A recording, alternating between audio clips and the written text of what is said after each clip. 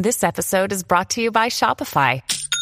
Forget the frustration of picking commerce platforms when you switch your business to Shopify, the global commerce platform that supercharges your selling wherever you sell. With Shopify, you'll harness the same intuitive features, trusted apps, and powerful analytics used by the world's leading brands. Sign up today for your $1 per month trial period at shopify.com/tech, all lowercase. That's shopify.com/tech. MySQL version 8 has an interesting feature called Atomic DDL, and it's not what you think.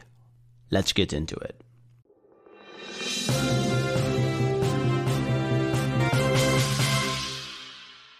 So MySQL version 8 has one of these features that's called Atomic Data Definition Languages, which is, guys, if you're not aware, DDL is the ability to create tables, inserting columns, altering schema, things that you do to define the schema of your tables, right?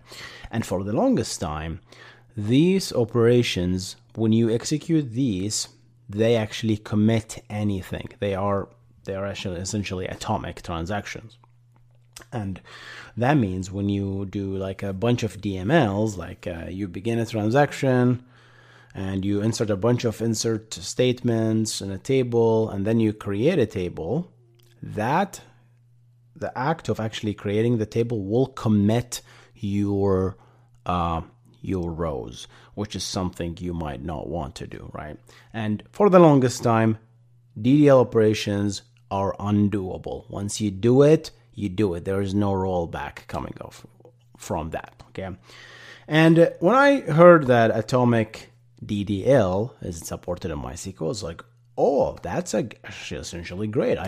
That means I can begin a transaction, that I can actually create a bunch of tables, I can essentially upgrade my database. Like if you're maintaining an application, you can write a script that upgrades your database, and if something happened in your script, you can roll back, and all of the DDL changes will be rolled back. And that is not what it looks like. MySQL 8, no. Atomic DDL, apparently, it's a singular DDL operation, right?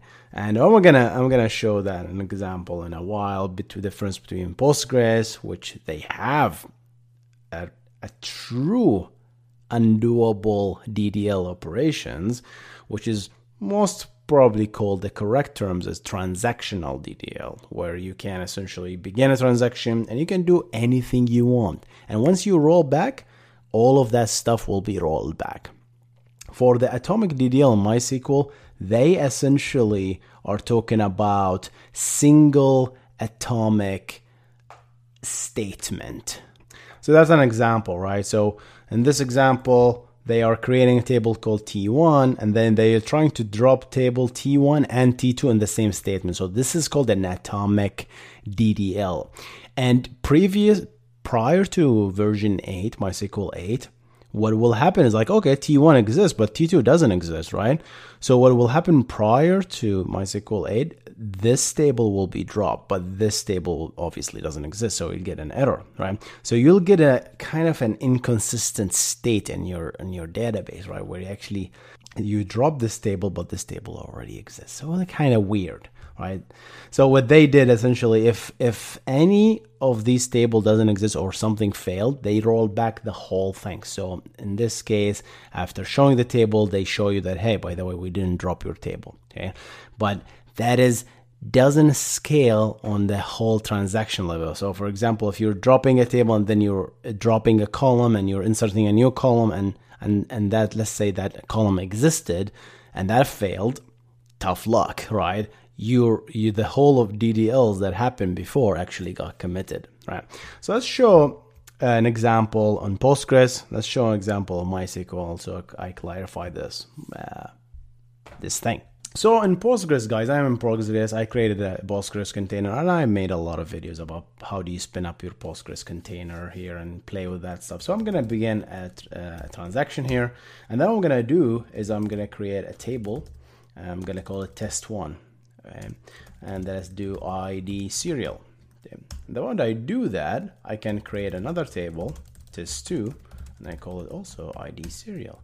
And if I do, is that how you show tables? Yeah.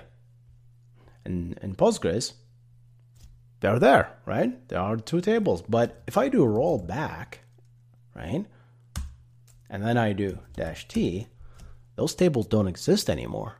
Remember, this is a powerful thing in Postgres. Postgres supports transactional DDL. So if I create a table, create another thing, I do DDLs, I do DMLs, you can roll back all of that stuff with Postgres. Okay, I don't know which version was introduced, but it is there, right? This is the latest version, which is I think 12. Right, so Postgres supports transactional DDL, so you can roll back your transaction. Let's go to MySQL and show you that it actually that's not the case. So in MySQL, let's do the same thing. Let's do a begin, and I'm going to create a table called test1 and whatever ID integer.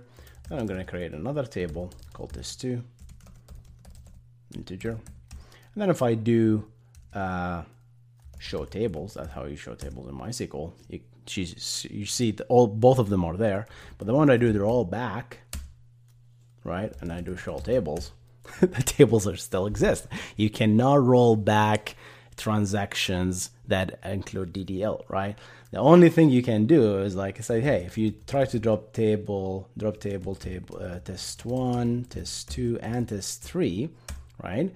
This exists, but this guy doesn't exist, so you get an error. So the whole thing, actually, the mini atomic transaction was rolled back. So if you do now show tables, your tables still exist, obviously, right? Because it didn't run. So that's what Atomic DDL said. And I just wanted to clarify that message that MySQL does support Atomic DDL. It does not support transactional DDL. Just I wanted to make a quick video to describe the difference between the two. Hope you enjoyed this video.